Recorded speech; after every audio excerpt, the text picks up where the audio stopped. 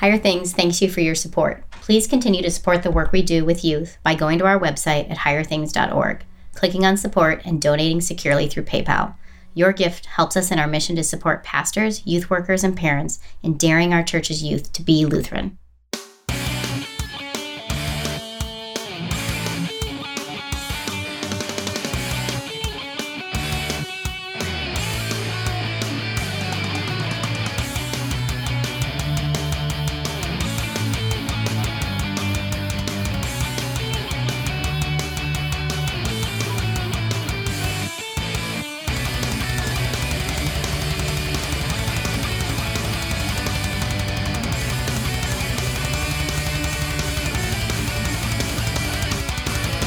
Hello and welcome to the Gospel Boldly podcast, where we confess with St. John that these things are written that you may believe that Jesus is the Christ, the Son of God, and that by believing you may have life in his name. We are your hosts. I'm Thomas Lemke. And I am Pastor Eric Brown, and welcome again to this Higher Things podcast. Although I have to admit I'm ashamed today. Uh-oh. We might have to resign in disgrace. We are economic and financial failures, Thomas. Is that we right? are entering chapter 11. Oh, that was a terrible I should have seen it coming. I should have. It was right there the whole time, and you got me. Oh, good night. That was like that's like a dad joke for the podcast. Oh man, yeah. All right. We are going to dive into chapter 11, not in terms of bankruptcy, but in terms of the book of Acts. I almost called it the Gospel of Acts, but the book of Acts. And we'll be getting some more Peter chapter type stuff tonight for a bit. But other than that, anything interesting or of note up in your end of the woods or down in your end of the woods, Thomas? Not really. I mean, the government's talking about taxes, and Hugh Hefner just died, so I guess the world's got plenty to chew on. But as far as I'm concerned, it's just kind of business as normal. As a brief aside, my children are planning to become mobsters. Oh, very so good. my oldest son comes home off the bus, and he was picking on a kid on the bus, not intentionally. I mean, he was basically wanting to play a game, and the kid didn't want to. And sometimes Victor can find it to be very entertaining when someone else cringes back, and so yeah. But basically, he got overly zealous in playing his intimidating game, and it did not work. And then it turns out that my younger son had swiped a bunch of toys from the preschool. There was a century table with like these little round circle type things to play with. And he had brought home like 12 of them. Like, I don't know why he's got them. Well, I was talking to the teacher, and they were in the sensory table. She showed me it was in there, and she goes, yeah, Ambrose had taken a bunch to his backpack, and we had to dump them out. I go, yeah, he somehow got another 12 or 13 of them out. Nice. So he got taken back over to preschool this afternoon, had to give them back and apologize. It's like, all right, great. I've got one son who's an intimidating enforcer, and the other one who's a pickpocket. They're just set up for life in the mob, so hopefully I'll have a good and stable retirement. If they don't whack you for the life insurance money. Yeah. Dear, we better tone down the life insurance just to be safe. So, all right. So with that all, so if I go a little mafiosa or Godfather-esque in my analogies, that's just what's on my mind tonight as we get ready to go on. But we're going to look at chapter 11, and it's titled Peter Reports to the Church. So let's go dive on in and see what's going on here. Okay. If you would begin. Now the apostles and the brothers who were throughout Judea heard that the Gentiles also had received the word of God. So when Peter went up to Jerusalem, the circumcision party criticized him, saying, "You went to uncircumcised men and ate with them." But Peter began and explained it to them in order. All right. So I want to make a note and distinction here, because we had many who were Hellenists. Mm-hmm. But now they're talking about Gentiles. Thomas, what would the distinction between a Hellenist and a Gentile be? Okay, correct me if I get this wrong, as I'm sure you will, but I believe a Hellenist would be a secularized, in one sense, Jew, versus a Gentile would be no Jewish blood. In other words, a Hellenist is a person of Jewish descent who is maybe culturally more Greek or, not Jewish, versus Gentiles, which are descendant, genetically just Gentile. And there you go. Well, and even they were the ones who had converted full on into Judaism. The Hellenists would have considered themselves as adherents of Judaism who had then converted to the Christian faith. The Gentiles were just full-bore pagans. To make sure I understand then, would a Hellenist be genetically Jewish or genetically Gentile?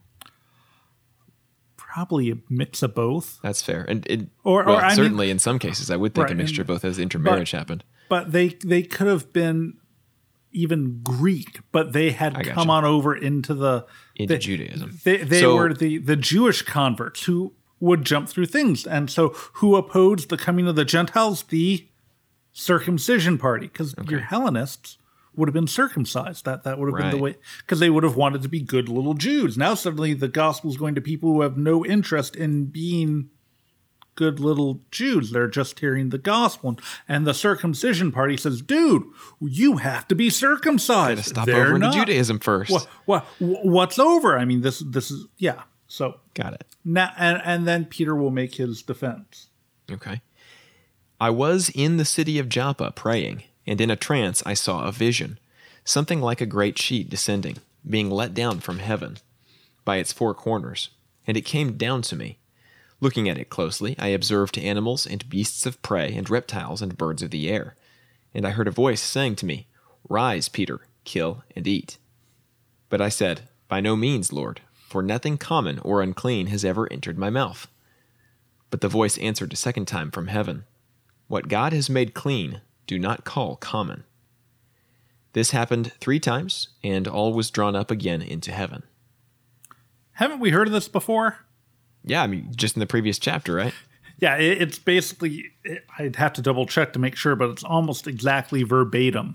Pretty much. I mean, it's pretty, this is one of the things that a lot of, sometimes will drive some modern scholars. Oh, this is just vain repetition. The editor messed up. It's all messed up.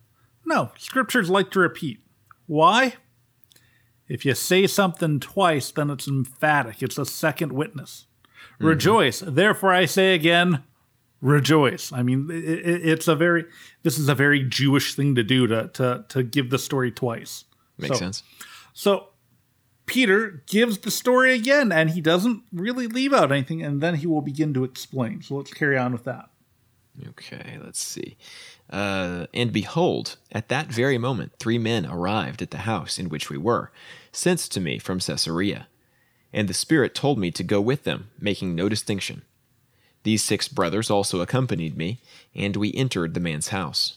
And he told us how he had seen the angel stand in his house and say, "Send to Joppa and bring Simon, who is called Peter. He will declare to you a message by which you will be saved, you and all your household."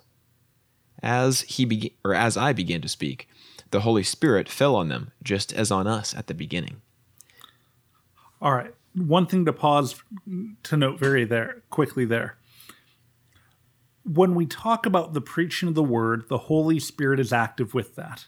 The word and the Spirit go hand in hand. And so Peter says, I started to preach as I normally would, and the Spirit worked. It happened. The Spirit took root. He did his Holy Spirit thing.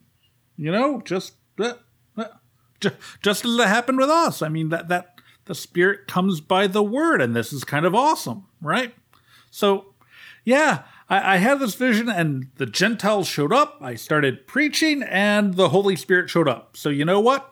All right, let's carry on. Alrighty. And I might need to go back to digitally reading this. I got my actual physical text here in front of me, and it's always hard to find my place since I can't highlight it on the screen. You know what I mean? Verse 16. Thanks. And I remembered the word of the Lord, how he said, "John baptized with water, but you will be baptized with the Holy Spirit." Pause right there. See, Peter remembered the word of the Lord, but Thomas can't even remember where his place is in the word. Okay, sorry. Sounds about right.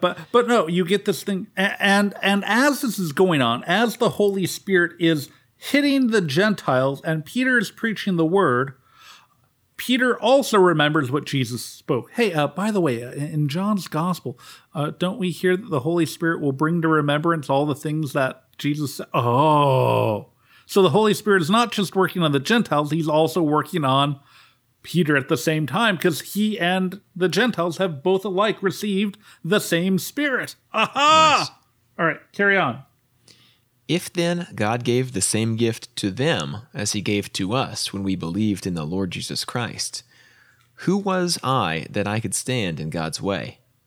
When they heard these things, they fell silent, and they glorified God, saying, Then to the Gentiles also God has granted repentance that leads to life. All right, Peter, well, who am I to stop it? I mean, come on. If the Holy Spirit is active, what am I going to say? No, bad Holy Spirit. well, I'm just the first pope. Why should the Holy Spirit listen to... Oh, we're getting close to Reformation. I'm getting a little punchy. But there's Peter's like, listen, this is just what happened, and it happened. Go on. And I do think it's interesting. When they heard these things, they fell silent, and they glorified God. So basically, it's like, well, I guess we got to be quiet, and I guess we should glorify God. But hey, the circumcision party. Is that the first time we've come across the circumcision party as a phrase in the book of Acts? I feel like it's not. Have we heard it before?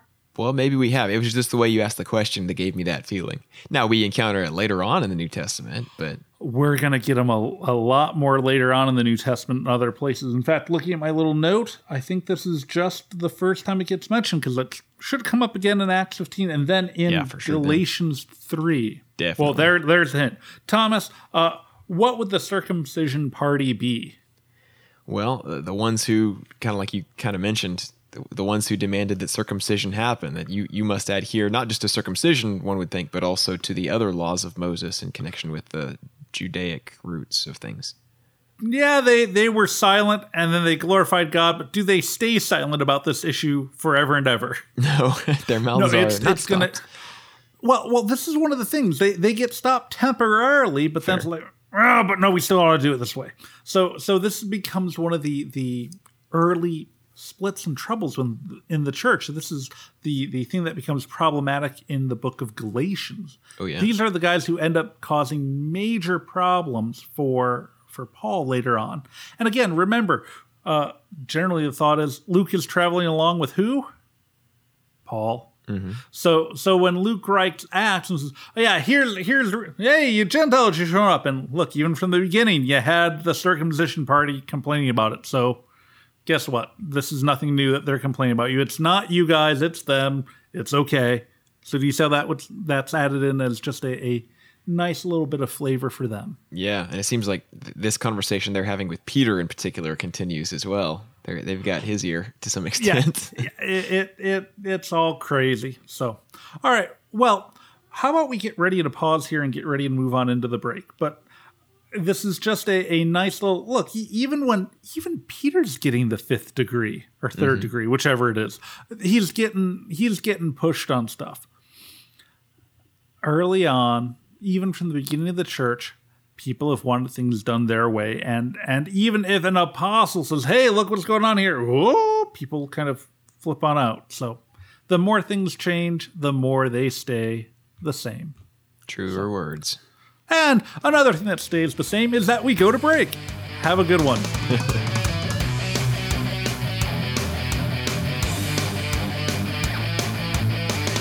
And we are back on the Gospel Boldly podcast, where we are now moving up to the part of the show that we call the Backwards Life, where we will come across some random, pithy, normal idea that is somewhat popular in the world of Christianity and take a completely backwards approach at it and see what we can get to.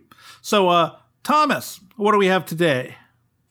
Well, I mentioned before, and I think our listeners know by this point that we record these in advance, but Hugh Hefner died today. That we're recording this on the September the 28th. There we go.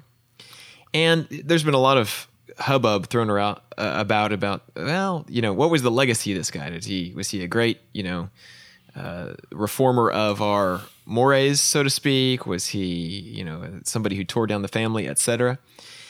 I'm going to spring from that, do a complete backflip off of it, and ask you, speaking of legacies within the church or within the culture and how they dictate mores, etc., what is the place of the church in dictating the culture's mores or changing the culture or in general interacting with the culture in terms of leaving its mark, as Hugh Hefner is said to have done? Yeah, I'm comparing Hugh Hefner to the church in a weird way, I guess.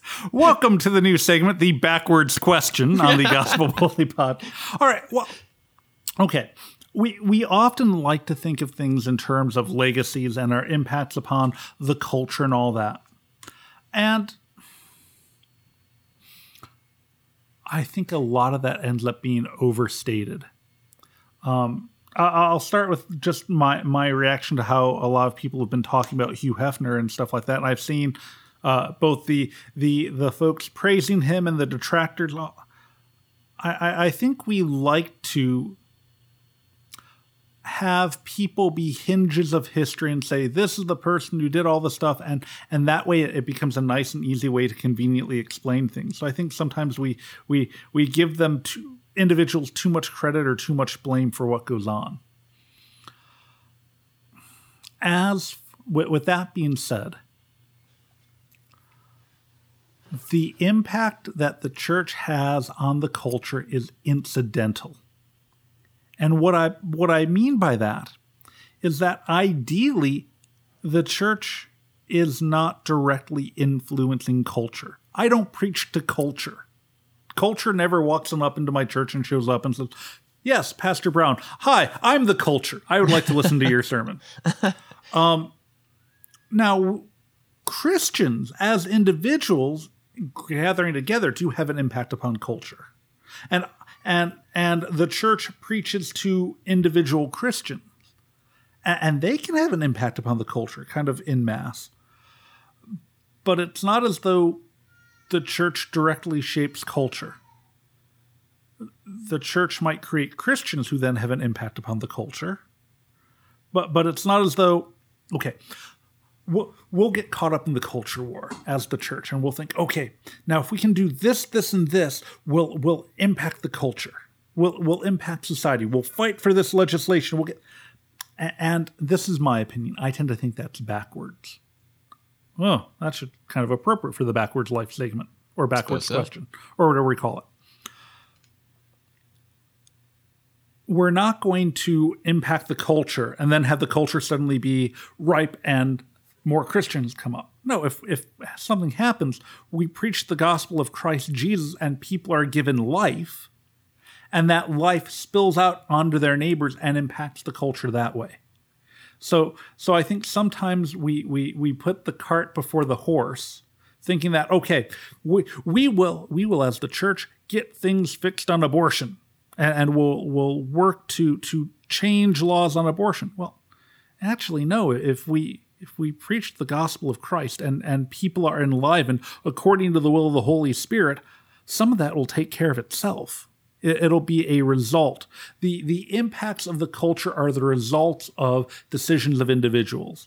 It's not that the culture controls all the people. Oh, look, Hugh Hefner's destroyed the family. Well, no, that's not quite what that puts too much of the emphasis of what individuals have done upon someone else. Mm-hmm. No. Our own sinfulness encouraged us to destroy our own families, and we used stuff that Hefner produced as the occasion thereby to use that, or amongst a myriad of other things. So no, it's a matter of, rather than changing the culture, which is sort of just an apt description of the amalgamation of society, our job is to preach Christ and Him crucified in season and out of season to people, to the people whom God places into our lives. The church deals with the concrete. We deal with specific people. I have an actual church, an actual congregation. It meets in a specific location at a specific time. I'm going to use the word incarnational. It's bodily. Culture and zeitgeist and the spirit of the times, that's not incarnational. That's just kind of out there in the ether. We deal with real people in real places. Thomas, I'm not going to see you at church on Sunday. Why not? because Illinois is a long way from me. Well, I used to see you all the time on Sunday, but now we live in different places. So our attachment to the church hits in a different location. You have different direct neighbors that you impact now than you did when you were in the same place I was in Oklahoma, and I've moved from there too, so I have different neighbors I directly impact. That's the reality of life.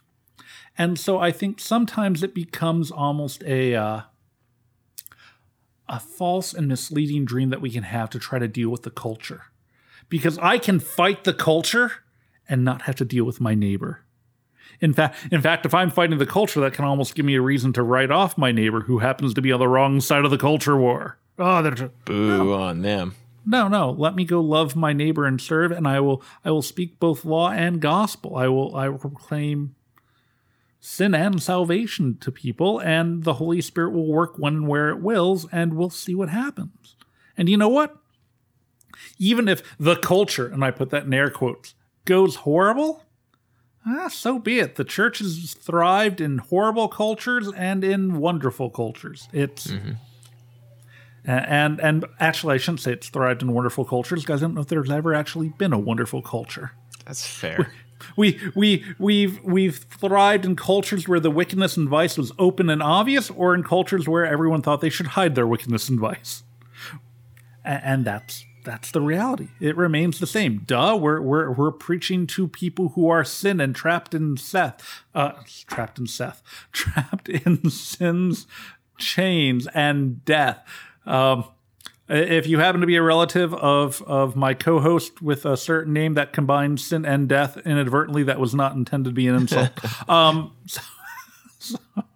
right. Anything else on that, or any other way that you'd want me to spin on off? Was that backwards enough to your backwards question? Yeah, I think it was. I think it's a lot of people would find it very backwards, both the question and the answer. So mission accomplished in that sense. Well, it's one where I remember there was an old church, or it was actually in a grocery store next to where my dad was at in Woodward, Oklahoma, and it had a big sign, "Changing the Culture for Christ." Mm-hmm. It's like, well, okay, that's not our job. Our job is to preach Christ and Him crucified in season, out of season, and let the chips fall where they may. Right. I mean, Ignatius of Antioch, when he's being taken off to the lions, is not saying, we must change Roman culture and stop this barbaric practice of no, it's, I am going to remain faithful to Christ, and that's the point. And do you know what happened? Eventually, over time, the Roman culture did kind of change a bit, but also not as much as we might. So it's a giant mess. Yep. The sinful world's always going to be sinful. It's all the same, only the names have changed. And so, all right. Cool. In that place, there will be wailing and gnashing of teeth. Oh, man, he's in rare form today. All right. Do you need me to send my children over there to kind of threaten his kneecaps or something? Maybe since lean on they're him a little bit. looking to be... We'll make you an offer you can't refuse. All right. With my luck, they'd bring him on.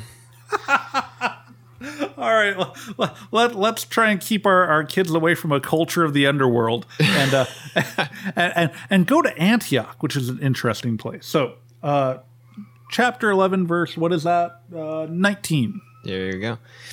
Now, those who were scattered because of the persecution that arose over Stephen traveled as far as Phoenicia and Cyprus and Antioch, speaking the word to no one except Jews. But there were some of them, men of Cyprus and Cyrene, who on coming to Antioch spoke to the Hellenists also, preaching the Lord Jesus. And the hand of the Lord was with them, and a great number who believed turned to the Lord. All right. This is one of the things I do want to point out very quickly. You had this idea of Christianity kind of being centered right around Jerusalem. Damascus isn't that far away. But when the persecution comes, everyone goes. They scatter. And they end up hitting Antioch, which is really the second biggest town in the Roman Empire. It's a major place. And the gospel starts to spread. And I mean, they're quiet about it first, just kind of hitting up the other Jews. And okay, that should be safe territory. But then it spreads to the Greek speakers. And it keeps going out and forth. And it starts spreading like wildfire. Thomas, why didn't they stay in Jerusalem and try to change that culture of persecution? Oh, Never mind. Okay, that was me slightly belaboring a point, but yeah, okay. No, the fact is, even the this is one of the things to take as confidence. God uses even the wickedness of culture and society for the good of his church. He does. We believe that God works all things for the good of those that love him. Yeah, he means even the lousy stuff that's going on, God is using to work for our good. It's a profound thing that we don't see because we're stuck in the middle of it. We don't see the ends of it, but hey, yeah, look at this. The church spreads because of persecution. Thomas, if I were to say, do you think persecution is a good thing? Well, no. It's a mixed bag. Good for who? Good for what? But what does God use it for? For his great and good and glorious purposes. So that's one of the things that comes up here. So let's carry on. Okay. The report of this came to the ears of the church in Jerusalem, and they sent Barnabas to Antioch. When he came and saw the grace of God, he was glad. And he exhorted them all to remain faithful to the Lord with steadfast purpose. For he was a good man, full of the Holy Spirit and of faith. And a great many people were added to the Lord. All right. So Barnabas, his name literally means son of encouragement, or son of exhortation, or son of parakalo, although it's the Hebrew equivalent. Hey, that word, and he exhorted them. This is something that it's Pastor Brown's hobby horse day. The word there is going to be from parakalo, which we get as the word paraclete. And it's a broad word. It can mean comfort. It can mean to exhort. It can mean to encourage. It can mean to help. It's basically what the guy who's next to you and counseling you, it covers all the things that he would say. Hey, what does the Holy Spirit do? It tells us all the things that we need to say. So basically, I'd almost do... And when he came and saw the grace, he was glad, and he did all the Holy Spirit stuff to them by the word to remain faithful to the Lord with a steadfast purpose. And he was a good man, and he was full of the Holy Spirit. Of course he is, because he is spiriting them. It goes all hand in hand. It all ties in good together. Let's read it a little bit more. Can you finish the paragraph? Yeah. Let's see. So 25. Barnabas went to Tarsus to look for Saul, and when he had found him, he brought him to Antioch. For a whole year they met with the church and taught a great many people. And in Antioch the disciples were first called Christians. That's where the name comes from. That's the first place they got that title. But know what Barnabas does? You know what? I need a hand at this. You know what I should go get? He's hanging up here in Tarsus. That's not far from Antioch. Dude, I need help. I'm going to go get Paul. So you have the birth of the first great preaching team of the early church, Paul and Barnabas, right then and there. All right. Well, let's get to a break, and then we'll get a little bit more, and we'll hear more about Christians and stuff like that after the break. All right.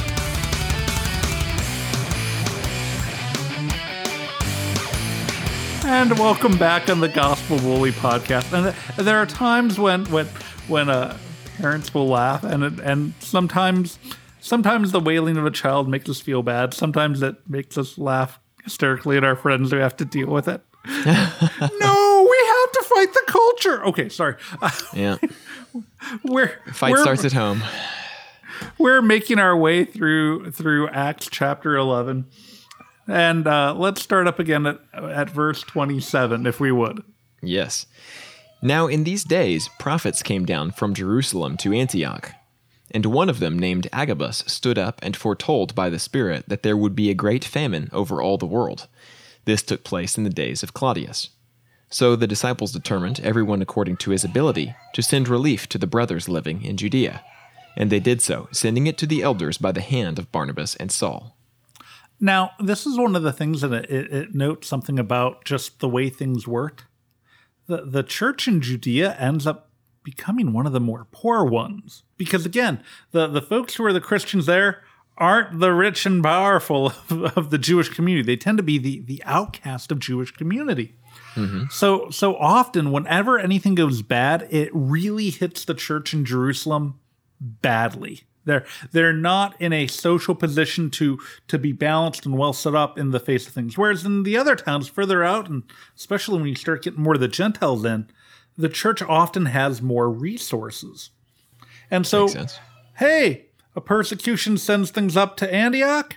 They believe, oh, we're gonna need some funds for Jerusalem. They collect them for Jerusalem. So it's this beautiful interplay of God taking care of his people, his church, even in the face of hardship. In fact, hardship ends up being the opportunity for love and care and goodness to be shown and given. So Nice. But it's going to get worse. Oy. All right. All right. Let's move on to chapter 12. Chapter 12. About that time, Herod the king laid violent hands on some who belonged to the church. He killed James, the brother of John, with the sword. And when he saw that it pleased the Jews, he proceeded to arrest Peter also. This was during the days of unleavened bread.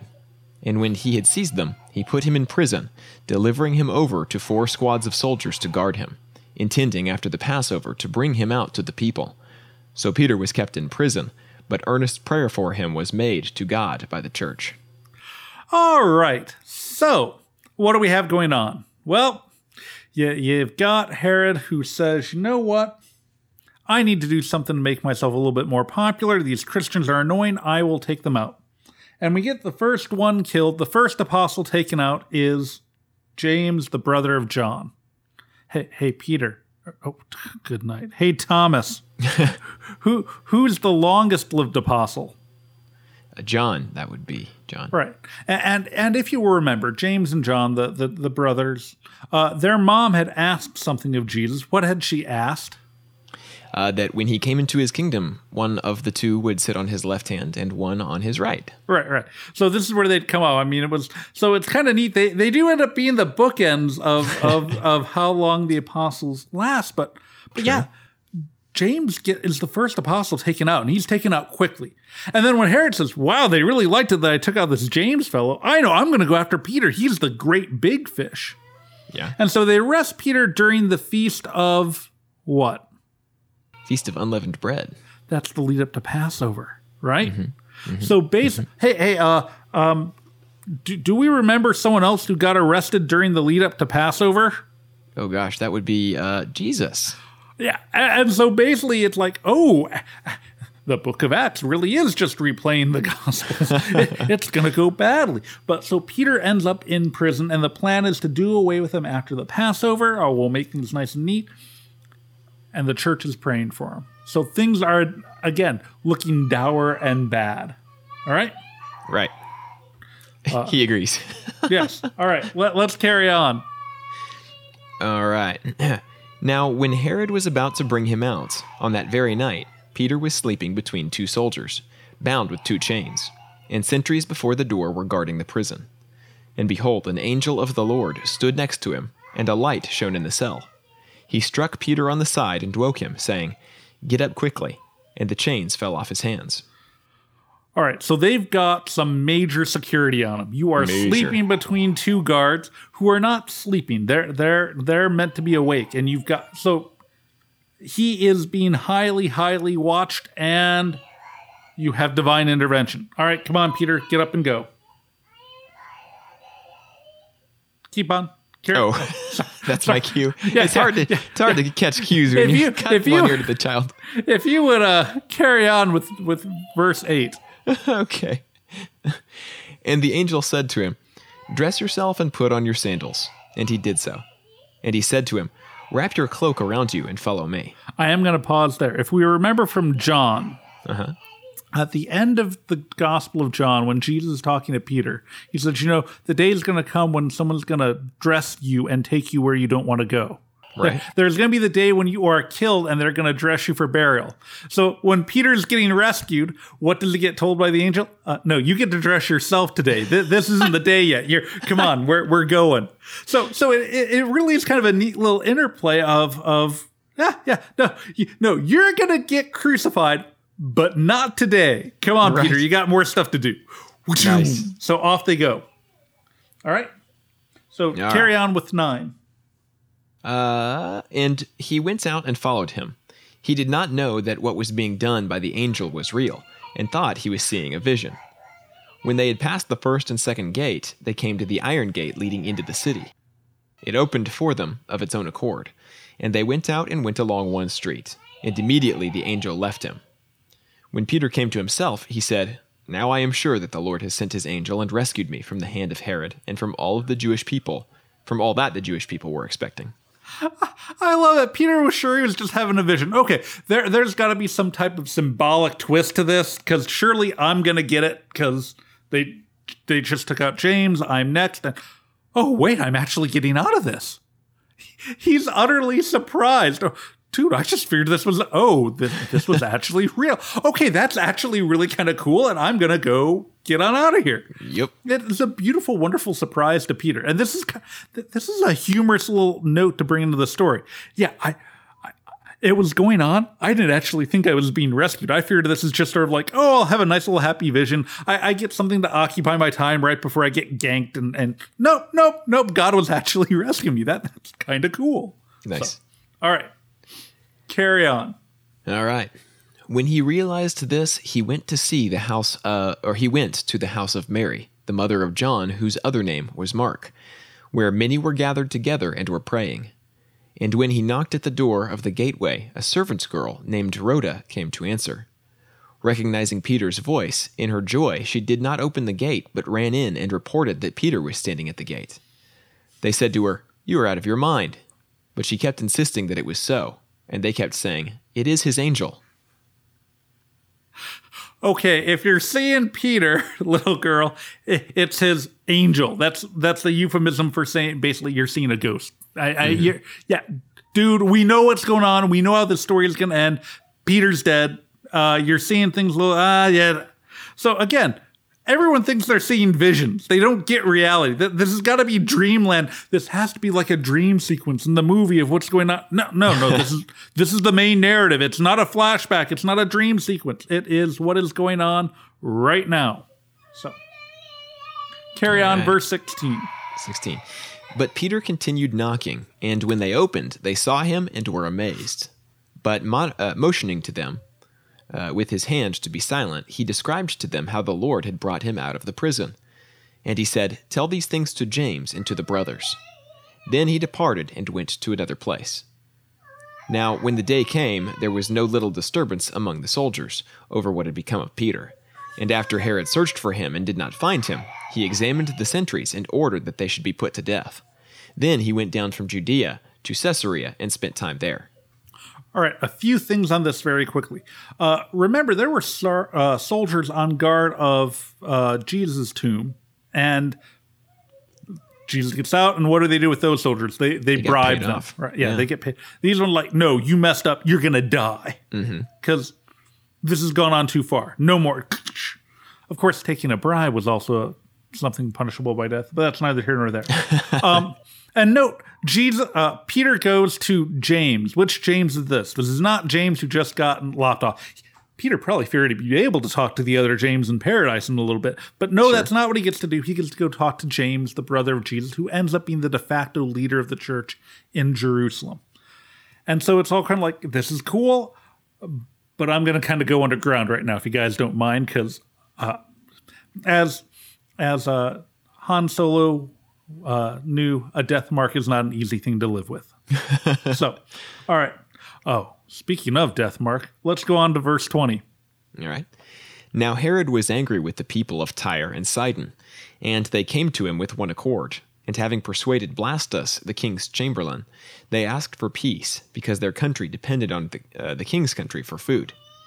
On an appointed day, Herod put on his royal robes, took his seat upon the throne, and delivered an oration to them. And the people were shouting, "The voice of a god and not of a man."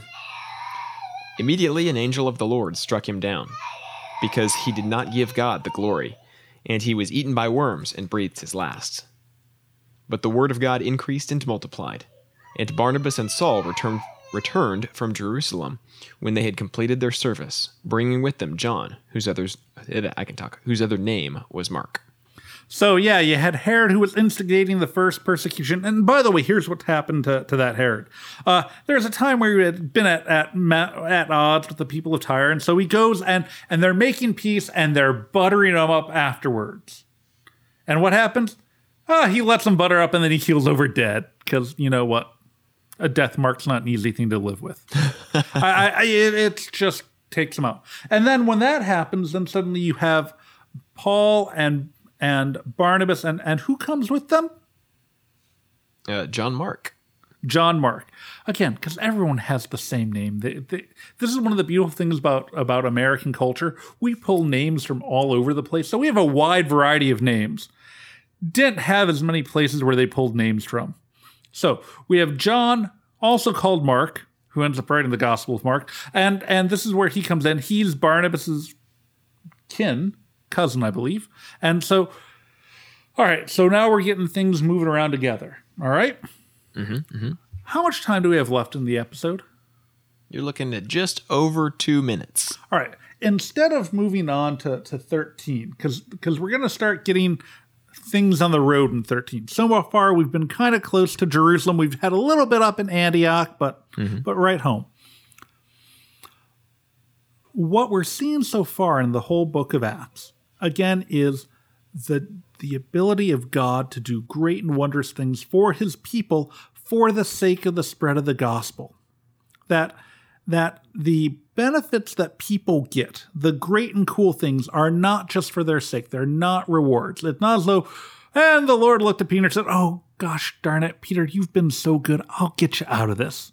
No, it's for the sake of the preaching of the gospel. I still have more work for you to do, Peter, so I'm going to get you out of this so you can go and proclaim the gospel more.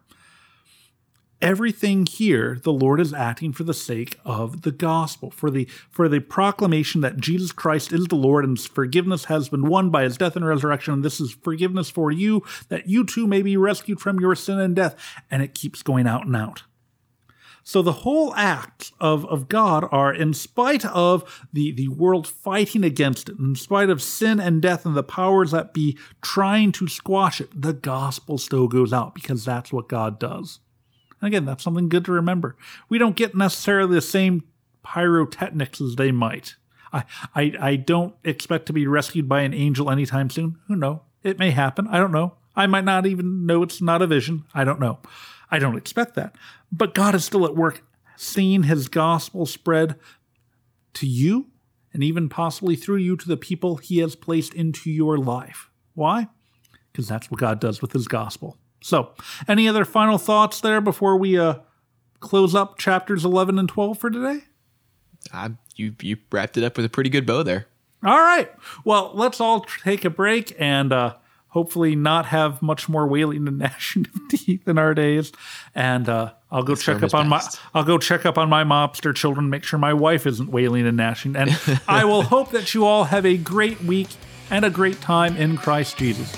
The Lord be with you all. Have a great one.